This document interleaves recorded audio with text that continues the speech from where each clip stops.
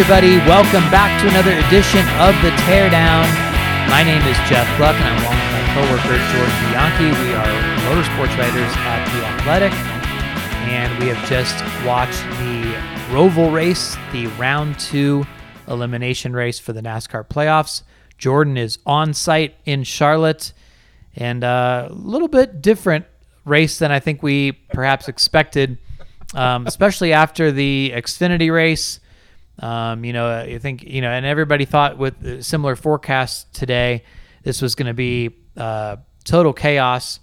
In the end, a pretty straightforward professional race, I would say there, Jordan. What about you? Yeah, I think we were all kind of parroting the same thing at going into today, especially after yesterday's Xfinity Series race, that this was going to be chaotic. There was going to be heavy rain. It was going to be puddles on the track. And there was even some discussion of, do you think NASCAR may push this race until tomorrow if the conditions were like they, were during the Xfinity Series race? And this is it, you were, I know you were talking about this. And is this a way a playoff race should be, the conditions that a playoff race should be ran in? And guess what? We didn't have anything. It wasn't a chaotic race today. It was a very calm race. This is the calmest Roval race we've ever had. Very mild by an elimination race standards. The four drivers that were below the cut line coming in are the four drivers eliminated. It was a good race, but it just wasn't. It certainly was not at all what anybody was expecting. Yeah, this race actually kind of reminded me more of the Daytona Roval race in the summer than the previous two Roval races. And that's a great observation by you that this was the calmest of the three editions of the Roval race so far. The inaugural Roval race was crazy. Last year you had Chase Elliott going into the wall while leading and then coming back. So you had some drama there. This year, of course, you guys, you had guys spinning and things like that. Oh yeah, entertaining, pretty standard. But as far as the playoff part of it and the drama, it was really, unless you thought that Kyle Busch was somehow going to pull off a miracle there at the end, which would have required, some miraculous fuel thing as well, in addition to being able to keep his track position on old tires. There was really nothing. There was never really much of a question of, certainly the points positions never got close at all. Yeah, it reminded me of, this is the second elimination race in a row we've had where it's been kind of tepid. At Bristol was the same thing where anyone who was above the cut line going into the race didn't have those issues that really opens it up for everyone else. That was the same thing that happened again today. Joey Logano, Martin Truex Jr., Alex Bowman. I'm leaving out some names, but nobody had that big problem that put them behind the wall or put them many laps down, and they're going to lose a ton of points, and then it opens the door for someone to jump ahead of them in the standings. Or there wasn't anybody after Clint Bowyer kind of faded. There wasn't anybody below the cut line who you really realistically thought was going to win the race. Kyle Busch had a Hail Mary effort there at the end, but let's be honest, that was a desperation thing. But once Bowyer had his problems, it was pretty obvious, that who's going to win this race was already going to be a playoff guy locked in. And we just never materialized. The circumstances that you needed to make this race crazy never materialized. Yeah, and so as a result, we came into this round thinking, wow, this really has the potential for chaos between Talladega and the Roval, and especially when, even after we got through Talladega and everybody's approaching the Roval with the rain, and it was just going to be like, wow, this could really be a landmine for a big name to be knocked out somehow, and whether it's a Keselowski type or anybody really within 30 points of the cut line. It could just be disastrous. Logano.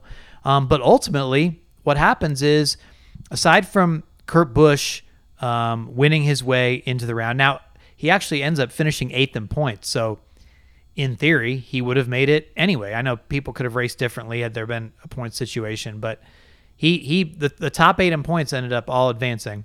And I could say, Alex Bowman might have been a little bit of a question, going into the playoffs. Certainly you wouldn't have thought he would make it into the round of 8 at the start of the playoffs. But even last round, I think I had him being eliminated.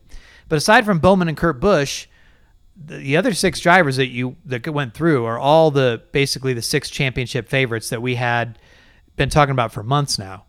Hamlin, Harvick, Elliott, Truex, Logano, Keselowski. Those have been the top 6 drivers all summer, pretty much the whole year. I mean, you could have argued, oh, well, Kyle Busch can maybe pop up there at some point, but never really made a threat.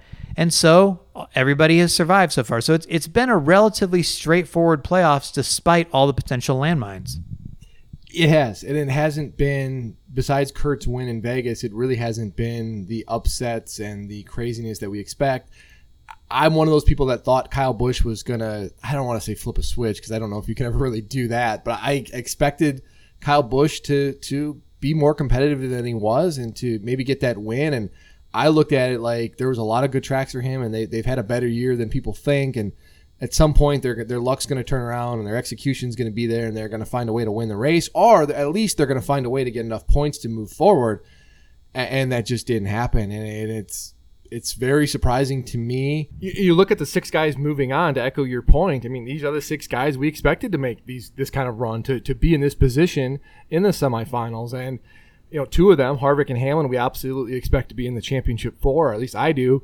And you could make a case for the other 4. So we talked about Alex Bowman, in round 2. If he can get through this going in, we talked about Alex Bowman going in round 2. If he could get through this round, guess what? The semifinal sets up pretty well for him. So I think it's going to be an interesting field going forward, where they're with Kurt and Alex. There's certainly 2 guys out there that we didn't expect to be in this position. Yeah. I really don't know what to make of the Final Four still itself, and we can certainly talk about that, later or in the weeks to come. Obviously it's Hamlin and Harvick. I think, any prediction would have to include them. I still feel like Truex is strong enough to make a case for himself being up there. Now, he hasn't won much at all, but he always seems to be running in the top 5 at some point in the race almost every week. Yeah. I'm not sold on Chase Elliott as much, just because, I mean, yeah, he won a road course, and we'll definitely talk about that and his road course prowess. But, wow. It's I don't know. It's hard to. I would think either Logano or Keselowski would get in there. One of them would get into the Final Four, you'd think. I don't have much faith in Kurt Busch's team. Bowman's team, I actually feel decent about. I guess you'd have to put him in the same boat as Chase for the most part. With Kansas and Texas, can they do something there? And then Martinsville, but I don't know. I still feel like Truex is gonna have a shot, and then maybe Keselowski gets that 4th spot. So I don't know. It's been a really weird playoffs where it doesn't feel like we've talked about it with Hamlin, for instance, right?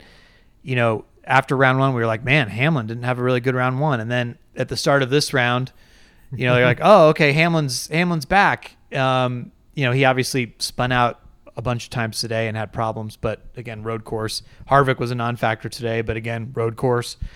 So it's weird.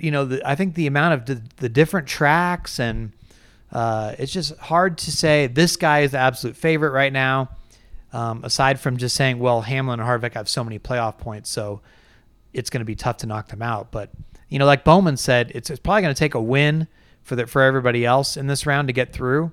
So we'll see who can win these next few races here, I guess. Yeah, and that's the thing. And you mentioned Martin Truex Jr., and the fact is, I really like how this upcoming round sets up for him. Kansas and Texas are 2 of his better tracks. He's had a lot of success at both of those. The JGR cars are very good at 1.5-mile racetracks this year.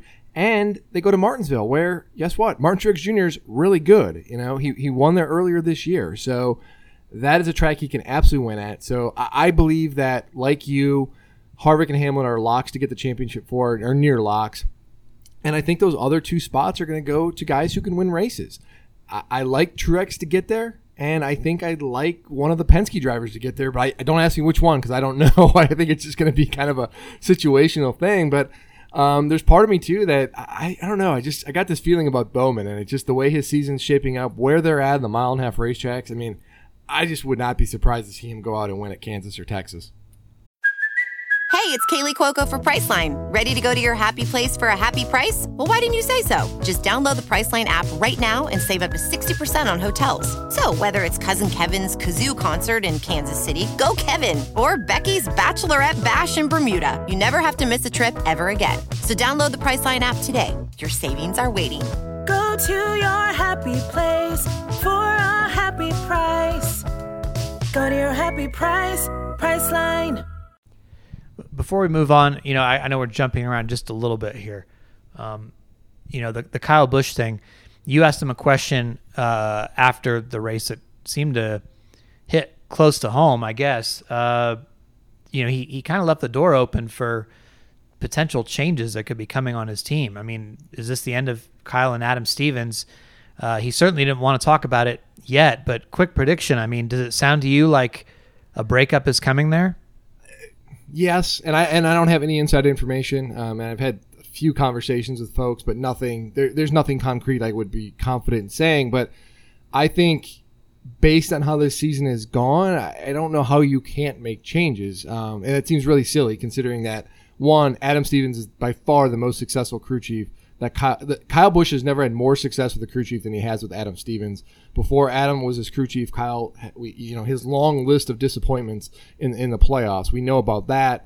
In 2015, they win the championship. They win the championship last year. But I don't know how you can't look at the performance of this team. And it's not just 2020. We've talked about this. You've written about it. I've written about it. This goes back to even last year. I mean, they've got one win since... When was it? Like last June. Yeah.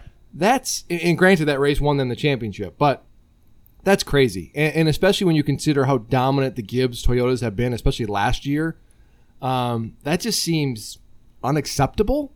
And certainly not to the expectations of anyone at Joe Gibbs Racing, Busch, Stevens, anyone in that organization. I don't know how you don't step back and say there needs to be a change here. And that doesn't mean Adam isn't a great crew chief. I think he's one of the best out there, hands down, and he's I don't think he gets enough credit for the job he's done with Kyle Busch, but I do think there's going to be changes. And Kyle, in one of the answers to the questions I asked, he said that they're evaluating changes to make and what if they need to make changes. So it certainly sounds like something is afoot or it's being talked about. So I don't know. What do you think? Yeah, I mean, it's kind of weird just in the sense that, like exactly what you said. I mean, Kyle had really had a problem keeping crew chiefs for a while and not clashing with them. And it seemed like they were such a good combination. They've really had a lot of success, but maybe relationships run their course like that. I don't know, but I also feel like, what does this all coincide with for Kyle Busch? It all coincides with this new rules package, right? And the package that he hated so much. Of course, he was the champion of it the first year, but he has said from the beginning, this takes the driver out of it, at least in his eyes, compared to what it used to be. And so maybe he's not able to make as much difference now as he used to be. Now that it's a lot of keeping your foot to the floor and track position and stuff like that, or at least more of that than there was in the past. Maybe it's just hard for him to overcome that. So I don't know if I can blame that on the crew chief, but on the other hand, I mean, like you said, you see what Denny Hamlin's doing. You certainly see Martin Truex Jr. have fast cars, and it doesn't seem like the 18 to start off is as strong. And so, maybe make a change for the sake of changing, but I don't know. At the same time, it's, do you give it a little more time? Maybe not. Maybe after 1 year of Kyle Busch, even if it was a defending championship year, you're just like, nah, forget it. We either win or we're done. But I don't know who else you get that's a good match for his temperament and all that stuff. And I think that's a really key point there. And I think this gets overlooked too, is that Adam is a great crew chief to handle Kyle Busch emotionally and in terms of how Kyle is during the course of races, the things that Kyle asks. Adam is very firm, and I think this is what Kyle needs, is a crew chief who is willing to stand up to him and say, no, this is what we're doing, and you have to get on board. And I think that's been the backbone of their success for the last, since 2015. I don't know. It's a great question of who's next man up if Adam is to go, but it's just crazy to think about. I don't know. And to your point about the driver and the rules package, I look back and he won they were having a lot of success last year at the beginning of the year with this rules package. And yeah.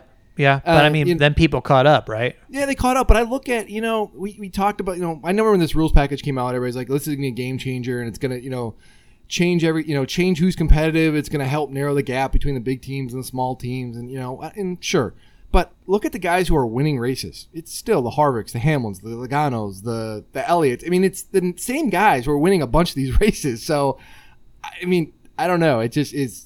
Everyone else has been able to figure it out, but Kyle Busch can't. I find that really hard to believe. Yeah, no, I agree. Let's put a wrap on, in addition to Kyle Busch's season. And we probably won't hear from Kyle Busch the rest of the year as far as media-wise, maybe at least till the season's over, which is kind of weird because you get so used to hearing from him and hearing his quotes and stuff. But now that he's out of the playoffs so early, he'll become an afterthought. I don't think he'll win a race. His streak's going to end. They certainly don't seem competitive enough to do that. So, but let's talk about the other three that got eliminated. Austin Dillon, had high hopes for him making some sort of a dark horse run after the first round. It looked so good, and it was like, wow, he could really do this. He obviously is not able to move on. Eric Almirola, disappointment there for me because in the summer stretch, I mean, he reeled off that long streak of top tens and was looking really strong there for a while. And then come playoff time, they just weren't the same team. And then Clint Bowyer, I never really had too much confidence in that team. It seemed like they barely made the playoffs, or they certainly didn't come in with a ton of momentum anyway. I wouldn't say they barely made it in the same sense that Benedetto barely made it, but and then they were fortunate to make it to the second round. This round obviously didn't work out for them. So any final thoughts on any of those other three drivers? I mean, I can't say it's too shocking to see any of them go. No, I feel like Austin Dillon just had horrendous luck. He had a broken part at Vegas, was running in the top 10, goes to Talladega, has another mechanical issue. It's just, that just dooms you in a round like this. And if you can't overcome it by winning a race, you're not going to have a chance. And like you said, the two Stewart-Haas racing drivers, Almirola and Bowyer, I mean, their performance is ebbs and flows. It looks like, they go weeks where they look really good and you're like, wow, these guys are on it. And then other times they just kind of disappear. And that's just kind of been their MO for the last few years. They don't win races, at least not consistently. And it catches up with you when you don't get those bonus points and everything. So it's Stewart-Haas Racing continues to be Kevin Harvick and really everyone else. Yeah, and it certainly seems like Cole Custer is going to be the second winningest driver at Stewart-Haas this year. Is that right? Yeah, that's right. I mean, Bowyer and Almirola haven't won races since 2018. Yeah, I mean that to me is just. And we obviously know Bowyer has stepped aside. Maybe he wasn't going to be coming back, even if he didn't step aside. We don't really know. What happened first, chicken or the egg type thing, perhaps. Maybe you do, but I don't know that he would have been back even if he chose not to come back, if that makes sense. It was certainly, Stewart-Haas Racing believes that Chase Briscoe is the future and that he can be that next building block for the organization to build around whenever Kevin Harvick retires, and that they need that next great driver. So, you look at what he's doing in the Xfinity Series. You look at the fact that he's probably going to take a real. He's not going to be expensive. He's not going to cost a lot of money to pay. Reading the tea leaves, it does seem to make sense. But again, did Bowyer look at the situation and say, what, this isn't going to work out for me? And like you said, is it the chicken or the egg? Yeah. Now let's not go too far without talking about Chase Elliott, just because it's sort of a. I was thinking about what I was going to write for the top 5 column, and I don't know, how I avoid writing some of the same stuff almost about that I did in Daytona, because it's sort of the same theme, right? I mean, to me, Chase Elliott is the best active road course racer. I know it seems to have happened out of nowhere, so it's sort of like how can this be? But I mean, he's won 4 straight road course races, and he's now won 5 road course races overall, which ties him for 5th all time. Now, of course, you do acknowledge that in this era, and especially starting next year when there's going to be 6 road courses, the numbers may ultimately be a little skewed from where the guys back in the day, they only had 2 chances a year. The last few years in NASCAR, they've had 3 chances per year. This year obviously got messed up with Watkins Glen and Sonoma falling off, and Daytona instead. The Roval still maintained, but still, I mean, look, the guy's getting it done. He's getting it done, and he said they got even better from last year. He did a better job. He felt like their car was better. Alex Bowman said they tried to. This year. He didn't hit the wall. Yeah, he was able to overcome a loose wheel that put him at the back at the start of stage 3. Drove his way back up there. Alex Bowman said he tried to drive Chase Elliott's setup in the simulator and try to go that direction, and he couldn't do it. It was different. So Chase Elliott, I mean, you got to give him props. I'm impressed. I mean, we talk about road courses as, the true driver's tracks, and it really showcases a driver's ability to do what he does and do it consistently. I just think it's incredible. And this isn't a driver this isn't an AJ Allmendinger. This isn't someone from open wheel racing or sports cars or anything. This is a driver who came up kind of the old fashioned way. I mean, he came up, he's a Georgia short track guy, He's not, he wasn't spending a bunch of time on road course racing, and he's incredible. I mean, he really is. He is very smooth. You watch some of the passes he makes. He knows how to carry speed through a corner and to set people up, and it's incredible to watch. And he just dusts these guys on a regular basis. I watched it at Daytona. I watched it again today, and he's just so smooth. And I will say this, Alan Gustafson, his crew chief, calls a really good race and puts his driver in a really good spot to take advantage of his skill set. Well, I think smooth is a great word there. I mean, a couple times they had these in-car cameras, and it almost looks like he's, I don't want to say effortless, but he just looks so in control. And that move he made on Eric Jones, where he kind of set him up and crossed over and went to the inside, coming back onto the oval banking from the infield, that was really slick. Just so good. Yeah. What's funny is like he talked after the race on our Zoom call, and he's like, "Oh, well, I've gone to Spring Mountain with Ron Fellows, and I've gone to the Bondurant school and driven Corvettes there and stuff." And I'm thinking, I've gone to the Bondurant school. That doesn't mean anything. I mean, what I'm hearing is that maybe you're the next Chase Elliott and you don't even know it. No, I mean that doesn't. You can try to show somebody the basics of road course racing and put them in position and teach them. But how many people have tried to learn from Boris Said or learn from these experts and practice and study and get better at it? And for some people, it just doesn't click the same way. Yeah. So kudos to him. And I tell you what, obviously we have a lot more time to talk about next year, but 6 road course races next year is going to really play into his hands. Be interesting to see if he can keep up his streak of 4 in a row here, going for 5 in a row. Crazy. But I don't know. It's impressive. It really is. And like you said, all these guys, just about every single one of these guys has done some kind of road racing school. So it's not like he's the exception. I mean, it's all these guys, and he's still going out there and waxing them. Absolutely.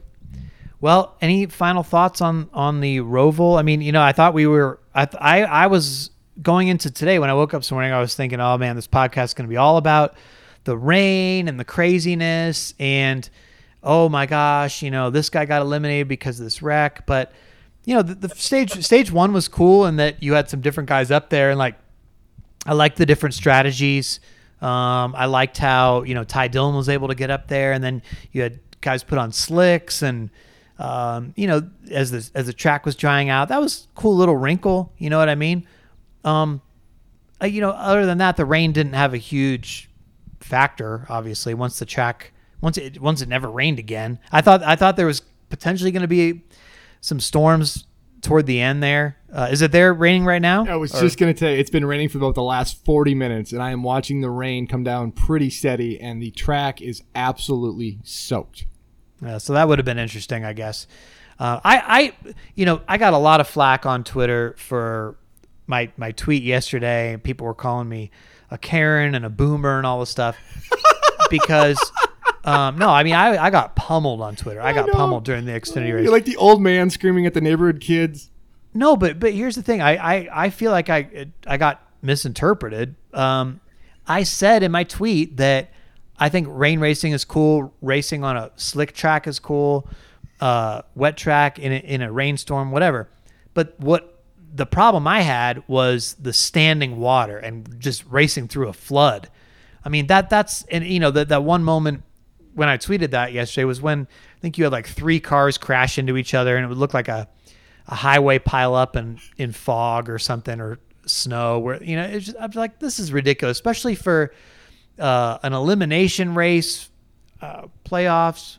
That's not the way to decide it. Now, apparently after that, NASCAR felt the same way because they sent a driver message last night to all the drivers saying, look, I mean, we're not going to race through standing water today if that's what happens. Now, it never came to that, you know, but I think I'm glad NASCAR, at least before this race today, said, look, we're not gonna turn this into a joke. You know, we're gonna try to race in actual racing conditions. So that was my only worry about it. Other than that, I think rain racing's cool. It's a great test of skill. So I don't want that to get misinterpreted, but I guess it will anyway. I love it. I love when you get all fired up. Nothing excites me more.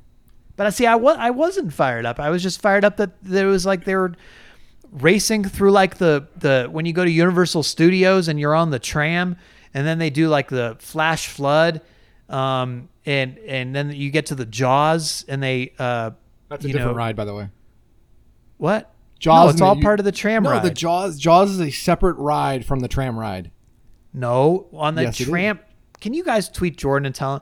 I have been to Universal Studios Orlando so many times. Jaws is a separate ride, but there is a tram ride through like a backlot tour, and they do like a flood. An earthquake happens, and then they flood. There is that too, yes, but there's the part where the seas part, and you go down, and Jaws comes right next to the boat, and there's the guy fishing, and then he's bleeding, like the blood shooting up out of the water. I mean, I don't. That's you guys tweet Jordan at Jordan Bianchi. Anyway, speaking of at Jordan_Bianchi, he took an L on last week's Was It a Good Race poll. Sorry, Jordan. No, it ruined my week. I mean, I just tell you, I mean, it was a miserable, lonely. I was distraught. I just really needed a hug. Well, 74.8% of the people thought Talladega was a good race. I believe we both thought it would be in the 80s. I thought it would be low 80s. You were thinking high 80s. Big Joe Wall 72, who is our scorekeeper for this playoff edition of the Was It a Good Race poll, notes that this is the first time during the playoffs that we failed to bookend the poll result. So previously we had gotten on either side of it. It was just a matter of how far we were off. This time, no, it was lower than we both thought. So I have taken a 3-2 lead. My total point differential is 33.6. Yours is 46.8. Still very, very much a competition coming into this Roval guess for the Was It a Good Race poll. As always, I give you the option to go first if you choose. Sure. I mean, I'm just going to try to get past my hurt feelings from last week. It was a tough loss. Move forward, look ahead, not back. I'm going to say 70%. Okay. I mean, the number that was jumping out of my head was 75. Of course. I don't have a great reason. It wasn't like some unbelievable race like the inaugural Roval. But, I think there was still, there was lots to like in terms of the strategy. I mean, it wasn't, I don't think it was a boring race. You had enough cautions to keep things interesting. It was different than everybody expected, certainly. It wasn't crazy, but I still think it was a fine race. So I'll give it a 75. You give it a 70, and we'll see where we end up. So next week is Kansas, and I don't really know what to expect with that one. I mean, I would just expect the usual suspects will be up there, but at the same time, Kansas, the last few years has turned into quite a racy track, really. So yeah, and Denny Hamlin's been very good there. Yeah, I mean, it wouldn't be surprising at all to see another Hamlin-Harvick showdown and see one of them clinch their way into the Final Four right away. Any final thoughts, Jordan? Entertaining round two. Wasn't the craziness that we all expected. Talladega was wild, but it and today was a good race and some ups and downs and some twists and turns. But so far, pretty straightforward playoffs, kind of like we talked about. It just what's unfolding so far is kind of what we expected. So I'm curious to see if this continues. I feel like there's something lurking out there that's going to happen that's just going to completely upset the apple cart. But so far, just business as usual. Well, I'll tell you what's lurking: Martinsville as the round 3 elimination race. I am done talking about awesome, how excited I am for races, because I feel like I set the bar too high for everybody. No, it's not that. I am excited for Martinsville. You have a good point though, in that recently there's been sort of a run of races where people got super hyped up, and whether it was say the Bristol night race, Daytona Road Course, this Roval race. Could you potentially throw in there the Daytona Oval as the? I thought that delivered. I thought that was really good. It didn't have the. It was crashes. exciting. Yeah, it was exciting. I say this. I still think stage 2 of that race was probably some of the best, most intense racing we've seen all year. But I do think, like you said, I think Bristol cutoff race, Talladega, Roval, Daytona Road Course. I'm probably leaving something else out too. It just.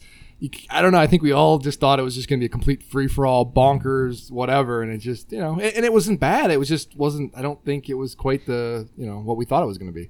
Well, it's just that when you have your expectations so high and the hype gets built so high, and that's all we talk about all week, and that's all it's on Sirius all week, and the TV commercials and how insane it's going to be, and cars flipping and drivers getting mad and fighting.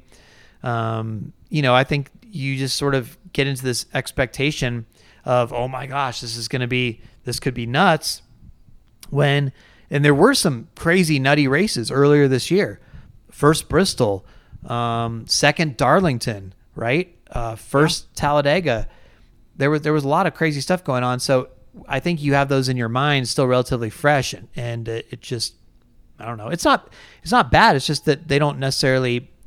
No, and I think this speaks to a bigger issue that I think we've kind of talked about. I think you've written about this recently too. Is maybe the NASCAR marketing is going in a direction that I don't always think best serves NASCAR, because when you promote, crashes, just crazy, insane crashes and cars on fire and flipping and fights, and let's be honest, that doesn't happen. That doesn't happen that often, and I just think it does kind of skew the what you think you're going to see when you turn into a race. And I think if you had a different marketing campaign, I think that would probably help, reset the expectations a little bit. Yeah. All right. Well, Jordan, I guess you'll be back at the Martinsville race. Obviously, sounds like we'll both be home for Kansas and Texas. So we will be talking to you guys, of course, from there. Thanks, everybody, for listening as always. And we will talk to you next time on The Teardown.